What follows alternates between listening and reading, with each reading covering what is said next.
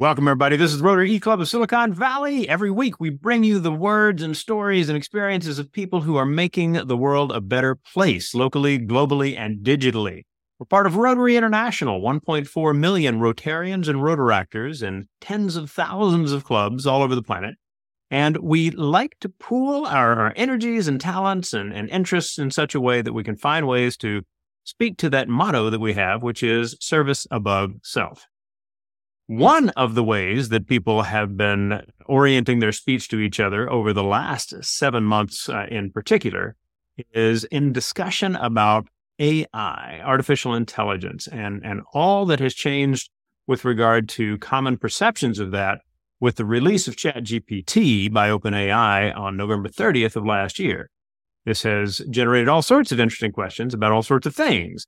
And consequently, when I recently read an article that included multiple quotes from Professor Eric Goldman of Santa Clara University, I decided, hey, I will see if this guy is willing to talk to us. And he is. Additionally, he was kind enough to say, feel free to call me Eric. And Eric, it is such a pleasure to have you. I'm excited to hear about your topic, AI and IP, and I hand the mic over to you. Awesome. Thank you. Thanks for including me. It's a great honor to be a part of the Rotary conversation, and especially on such an important topic that everyone wants to talk about. But I'm going to start by explaining why it's such a difficult conversation to have. There is just a lot of confusion on this topic, and let me explain why. The first is because we don't have a single uniform definition of what artificial intelligence or AI means. There's many different possible meanings of that. And without a shared definition, we often just talk right past each other. We could be talking about something that's very mechanical, like spell check on our Word document, or we could be talking about something like murderous drones that are acting without any human oversight. And if we're not talking about the same thing, we're not going to regulate it in an appropriate manner because we're not even sharing the same target of concern. And it's also become difficult to talk about AI regulation because of the fact that there's so many possible precedents. Is this like machines, or is this like speech, or is this like, humans, but in virtual form? And with all the different swirling analogies, people instantly gravitate in one direction towards another that supports their best arguments, but doesn't actually help make sure that we're all talking the same thing. As a practical matter, we are already using AI every day in a broad sense of the word. So, for example, I mentioned spell check is a form of AI, or the predictive capabilities of Gmail to write our emails for us. Or when we work in a photo editor and it can do things like red eye reduction. These are all ways of generating content with the assistance of technology. And those are things we're doing today. And yet that's not what most people think of as AI, going back to definitional problem. And they think about something that is like the generative AI category. These are things that involve big data sets, and then we mix that content in a way that produces new outcomes that's something different than the inputs. And so generative AI is a special class of technology that we think is different from all these things that we're already using today. But because we're not sure how to analogize it, it leaves us somewhat paralyzed.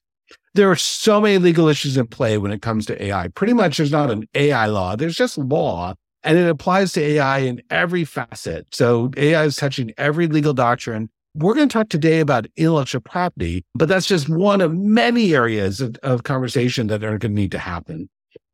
A lot of people don't really understand how AI or generative AI works. And of course, if they did, the technology is iterating very rapidly. And so we don't have a shared understanding of the thing that we're trying to discuss. Even we had a shared definition of what it is. And without that shared understanding, we're just talking past each other. The last thing I'm going to say is that we're having this conversation about the regulation of AI in a period of time when there's extreme paranoia about technology, sometimes called the tech clash here in the Silicon Valley. But in general, the concern is that AI is going to be malevolent, not benevolent. It's going to hurt humanity somehow. And for people my generation older, we think of things like the HAL 9000 computer that was designed to help in humanity exploring space, but actually turns on its crew and kills them all, except for one. Or for those of you who remember the 1984 movie War Games, there was the movie Whopper, which comes this close to launching nuclear holocaust. And so we think about AI as trying to kill us. And what's weird in my circles is that people are hoping that intellectual property law is somehow going to save humanity. And that's just a fit mismatch between the concerns of intellectual property and the concerns about murderous AI. But if we're going to always think about murderous AI or AI that is ultimately malevolent towards humans, I think we're going to miss a lot of really important potential, and we're going to design regulations that don't really fit the problem. Now, today's talk is going to focus on intellectual property and specifically copyright law. And there are three topics I'm going to address in my very limited time. The first topic is who owns works that are created by machines. The second is, does training the machines constitute copyright infringement? And then the third is, do the outputs of the machine constitute copyright infringement? And all of these areas are under rapid legal development today. So I'm going to give you the snapshot circa July 2023. You check back later and it could very well be different. Now, today, let's talk about who owns AI-generated works. Our U.S. Copyright Office has taken a very clear and unambiguous position. No one does. If the machines prepare the work, then they are public domain, free for everyone to use. And they're really doubling down on this topic with each time they touch it. So, for example, they have said human authorship is a prerequisite to copyright protection in the United States. If the humans aren't creating the work, then it does not qualify for copyright protection. They've gone on to say that if the humans are interacting with the machines, there's some iterative play between the two, that the users are not authors of generative AI for copyright purposes of the images that technology generates, because the specific outputs cannot be predicted by the users. Now, this might be different from something like spell check or the red eye reduction that I talked about as earlier examples of ways in which machines help us prepare content today. When we use those, we expect to know how they're actually going to produce the output. But when it comes to generative AI, the Copyright Office's position is you give an input, you don't know exactly what you're going to get. And as a result, it cannot qualify for copyright protection, even if the human is in constant interaction or dialogue with the machine. And then finally, the Copyright Office's position is that not only is it not does machine-produced works not qualify for copyright protection, but we as humans have a burden to tell the Copyright Office when works are going to be prepared by humans and when they're prepared by the machine. Now, this is on the honor system. I trust Rotarians are always telling the truth, but we know that some applicants probably will not and will probably get away with it. But this shows that the Copyright Office isn't just saying humans own copyrights, machines cannot. They're saying, tell us which parts of the work that you're submitting are machine prepared so that we can say those don't qualify for copyright protection. I'm going to give you a couple of examples of things that have not qualified for copyright protection because the Copyright Office said they were prepared by machines. The image on the left was prepared using a generative AI. If it had been prepared by humans to look exactly like this, it would have clearly qualified for copyright protection. The fact that the applicant discloses were prepared by machines meant that it was not eligible. Similarly, on the right, we have a situation where there was basically a graphic novel prepared through multiple hundreds of interactions between the human and the generative AI. The Copyright Office said, knowing that you're in this dialogue with the generative AI means that the output becomes not copyrightable. If it had been drawn by a human hand, it would have been copyrighted. Let me turn to the next topic, which is whether or not training the generative AI models constitutes copyright infringement. In order for the generative AI models to learn, they have to ingest lots of copyrighted material so that they can then understand the corpus of knowledge in the past so that they can then figure out how they would express it in the future. Now, this sounds scary to a lot of copyright owners, but in practice, actually, we already have dealt with this issue. So, for example, if you think about how Google's search engine works, what it does is it indexes lots of existing works on the internet, puts them into a database, and then searches that database to mine it for things that it thinks are relevant to the searcher. Google took that one step further with a technology called Google Books, where they scanned copyrighted books, ingested them into a database, and then searched the database for the relevant queries that someone's looking and provided previews of the copyrighted work that contained results that were relevant to the search. And when that was challenged under copyright law, the court said that Google's unauthorized digitizing of copyright protected works, creation of search functionality, and display of snippets from those works are not infringing fair uses. And then they explained the reason why it qualified for fair use because it was highly transformative, the public display of text is limited, and the revelations do not provide a significant market substitute for the protected aspects of the originals. Google's commercial nature and profit motive do not justify denial of fair use.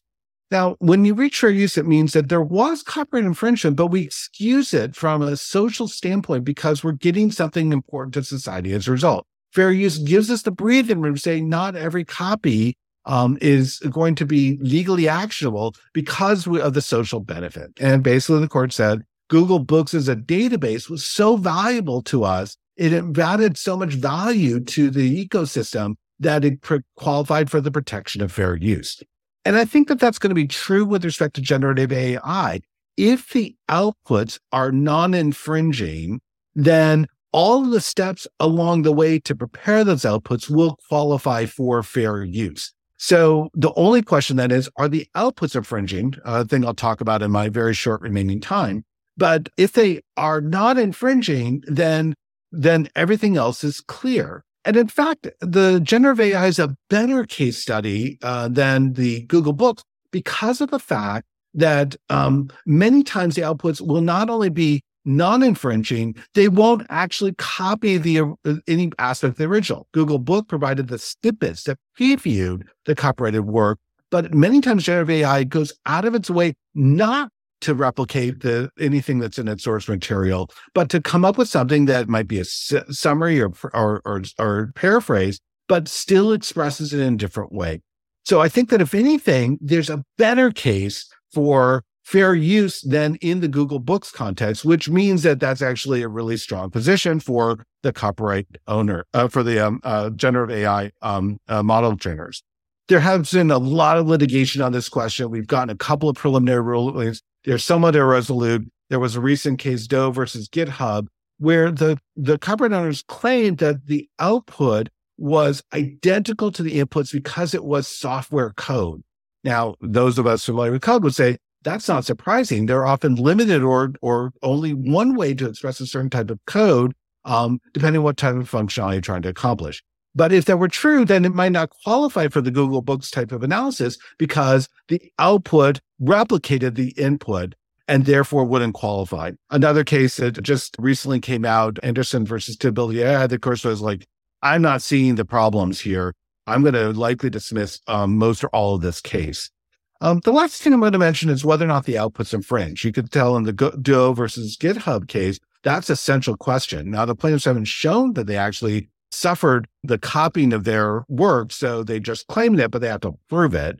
But we should note that there are many times in which works might evoke the original and still not be infringing. So, for example, copyright law does not protect genres or styles. So there's a type of genre of literary work. So there's type of artistic styles. So if you go to a generative AI and say, I would like an image in the style of a famous artist, producing something in that style is not copyright infringement by its very nature. The copyright law doesn't protect styles. Or if you say, I would like a poem in the style of a particular author, the fact that it might be in the same genre and have some of the same attributes doesn't suggest that it constitutes an infringement of any of the expressive works that were originally eligible for copyright protection. So one of the reasons why I'm so confident about the training data not being copyright infringing is because I think that very rarely the outputs will be infringing, especially if we understand that styles and genres aren't copyrightable in the first instance. So I'm going to take my break there. You can tell that this is super complicated and we just have like barely scratched the surface. And you can see why I said it's dynamically changing because literally all these aspects are being litigated today. Fantastic, Eric. Thank you so much for that presentation now. And thank you also for addressing the style question as part of the presentation. That was very much where I was thinking as you talked about some of these pieces. But in looking at this and in starting our Q&A, I'm curious if I'm surprised that there is so little ambiguity in the caseload about this so far. Where would you say the real complex questions seem to be falling at the moment? So I'm not sure which aspect you want to talk about, but let's talk about the training data, because that's where the most litigation activity is taking place. Most of the lawsuits have just been filed in the last few months. So they're at the very beginning stages. So we're going to get a mountain of new precedent in this area over the next months and years. But that's the way the legal system works. You had mentioned that when the latest iteration, ChatGPT, came out, it really rocked people's worlds. And that's what has spurred plaintiffs to start suing. They were less concerned with prior iterations, but now they're becoming increasingly concerned. Of course, we know things like the Hollywood strikes about the actors and the writers, because they're very concerned about their long-term economic prospects. And so basically, so much of the litigation we're seeing today reflects this fundamental concern that there's going to be some major economic winners and losers from the transitions towards generative AI. And the people who feel at risk are going to be pushing every legal angle they can. All right. So in thinking about educational uses of generative AI, one of the things that I talk about when I'm training teachers has to do with personalizing the kind of content that students are exposed to. So if you think about the kinds of things that students encounter in school, the stories that are in their textbooks may be about a very select group of places, LA, New York, maybe a couple. And so to be able to tell an AI, hey, maybe you live in some small town called Small Town, and you say, write a 2-page short story about 2 middle schoolers who have this adventure on this street in small town state, and it has to do with this and this and this. In order for the content to be relevant to those students, right? In doing things like that, is it pretty much clear that there are no IP issues in place, that fair use, both from the case law and from the standpoint of how it's being used for educational purposes, means that this is a totally clear move for teachers and students to pursue? So I must confess, I'm having kind of a nostalgic flashback to the 70s when I was a kid. I remember that my mom got me a book that had been personalized to me. And at the time, that was like magic. Now, of course, we know that there was, a book a script that had been coded, and there were just blanks for specific fields that my mom was able to fill out about, the name of our pets and the name of friends and the address that we lived in, all which then got printed into a book. But to me, that was like magic. And it spoke to me in a way that the non-personalized books never did. And I think what you're riffing on is really the fact that there's this potential for a whole new class of creative works to be generated that are going to solve the needs of particular audiences or communities in a great way that might not have been possible, or might have been just cost ineffective to do without the assistance of the machines. And so from my perspective, I think we should stop for a moment, recognize that kind of creativity is the stuff that we should be excited about, even knowing that there's going to be some people who are going to feel diminished in the transition to generative AI. There'll be other artists and other content creators who are going to do new and important things that we have not yet seen that will ultimately, I think, make other communities better. So it's not like it's a clear loss for society when we have generative AI working. It just is different. Now, with respect to the copyright element of that question, generally, I'd just start with the premise that if the outputs are not infringing, then whatever was done to gain the training data in order to enable the example you gave, this personalized story that's custom to a geography, would be completely permissible under copyright law. So, it doesn't really matter then, so long as the outputs are non-infringing. And the example you gave, I think most of the time that story would not be infringing, or certainly does not have to be infringing. And so odds are it's going to be completely kosher under copyright law. All right. So in thinking about this, we keep coming back to the idea of the data that was used to pre-train the model in order to generate the kind of output that one of these tools, Bard, ChatGPT, might, right? And so is it the case that if someone using the kinds of technology that underpin, a ChatGPT or a Bard. They're using that technology when it is trained on very specific bodies of information. So you can imagine a generative AI tool that's been built solely on a single person's writing. And I would assume that would be a very difficult thing to do, just given that you're going from here to here in terms of the training data. But does that generate a new question related to IP with regard to how the courts might see it?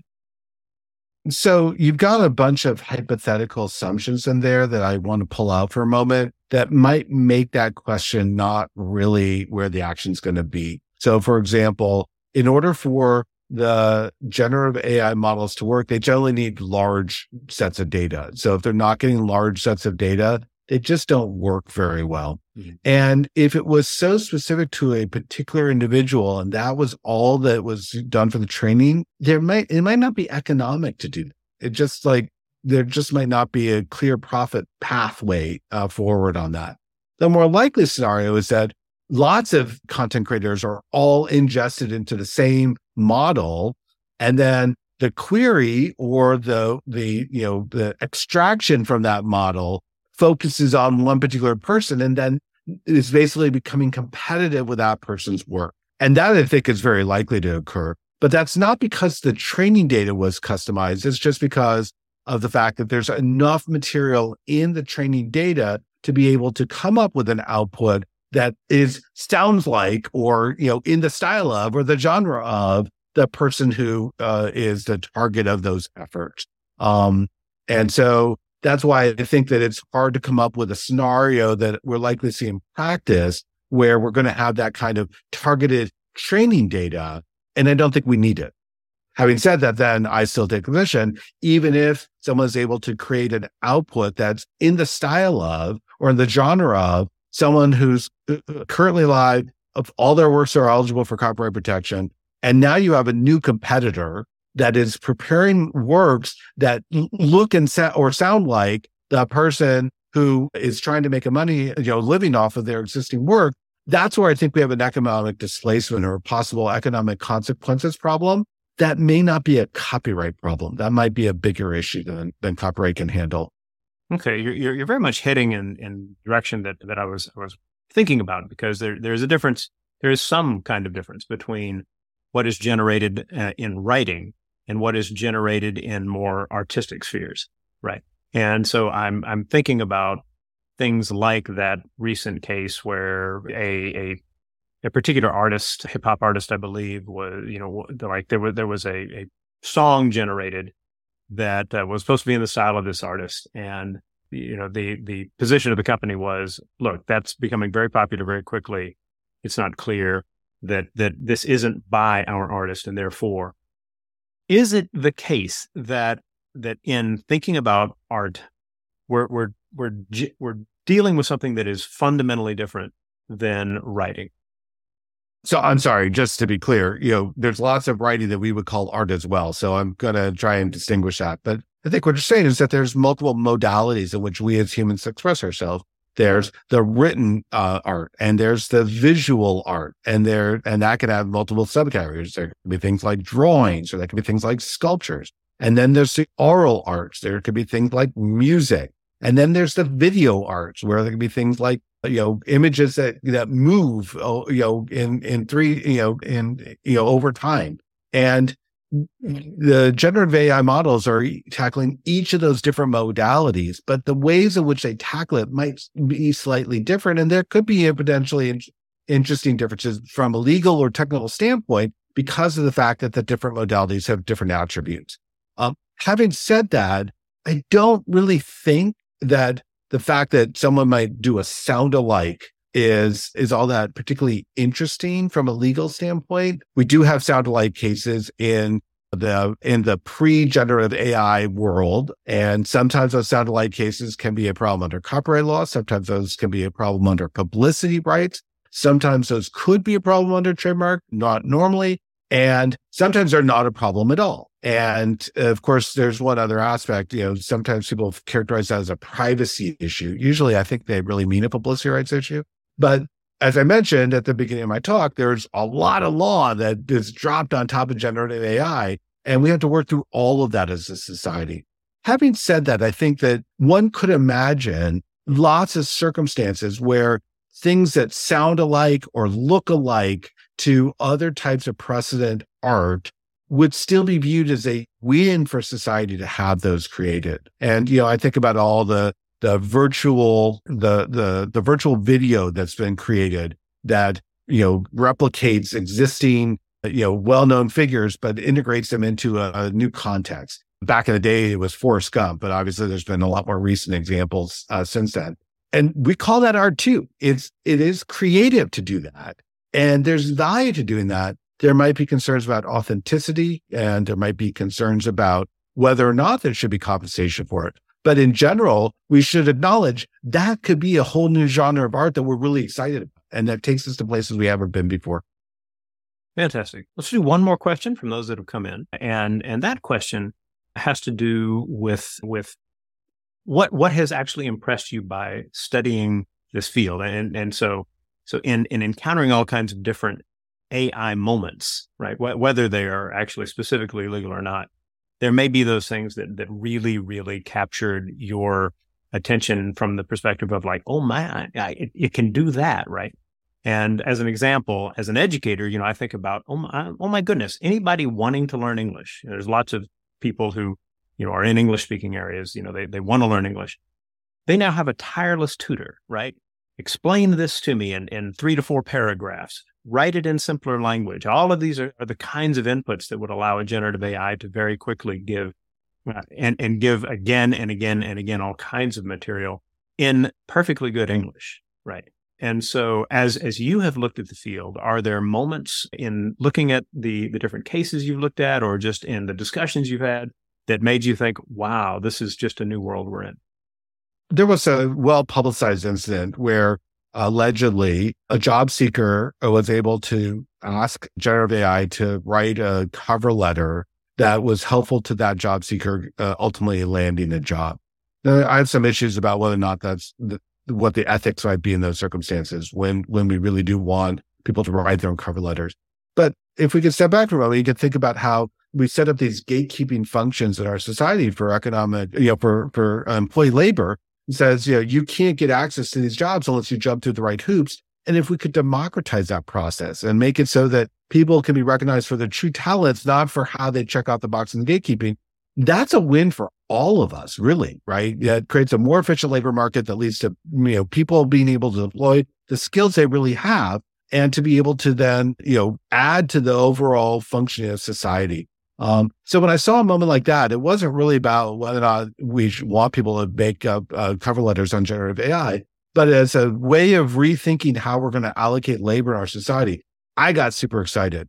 One other thing I'll mention is that I'm not an artist by nature or by training. I just have the ability to prepare artistic works. That's not who I am. That's not my gift. And there are times I want to have images that I can include in my teaching materials for my students or in my blog posts where I'm trying to cover topics. I need a visual metaphor that would be helpful.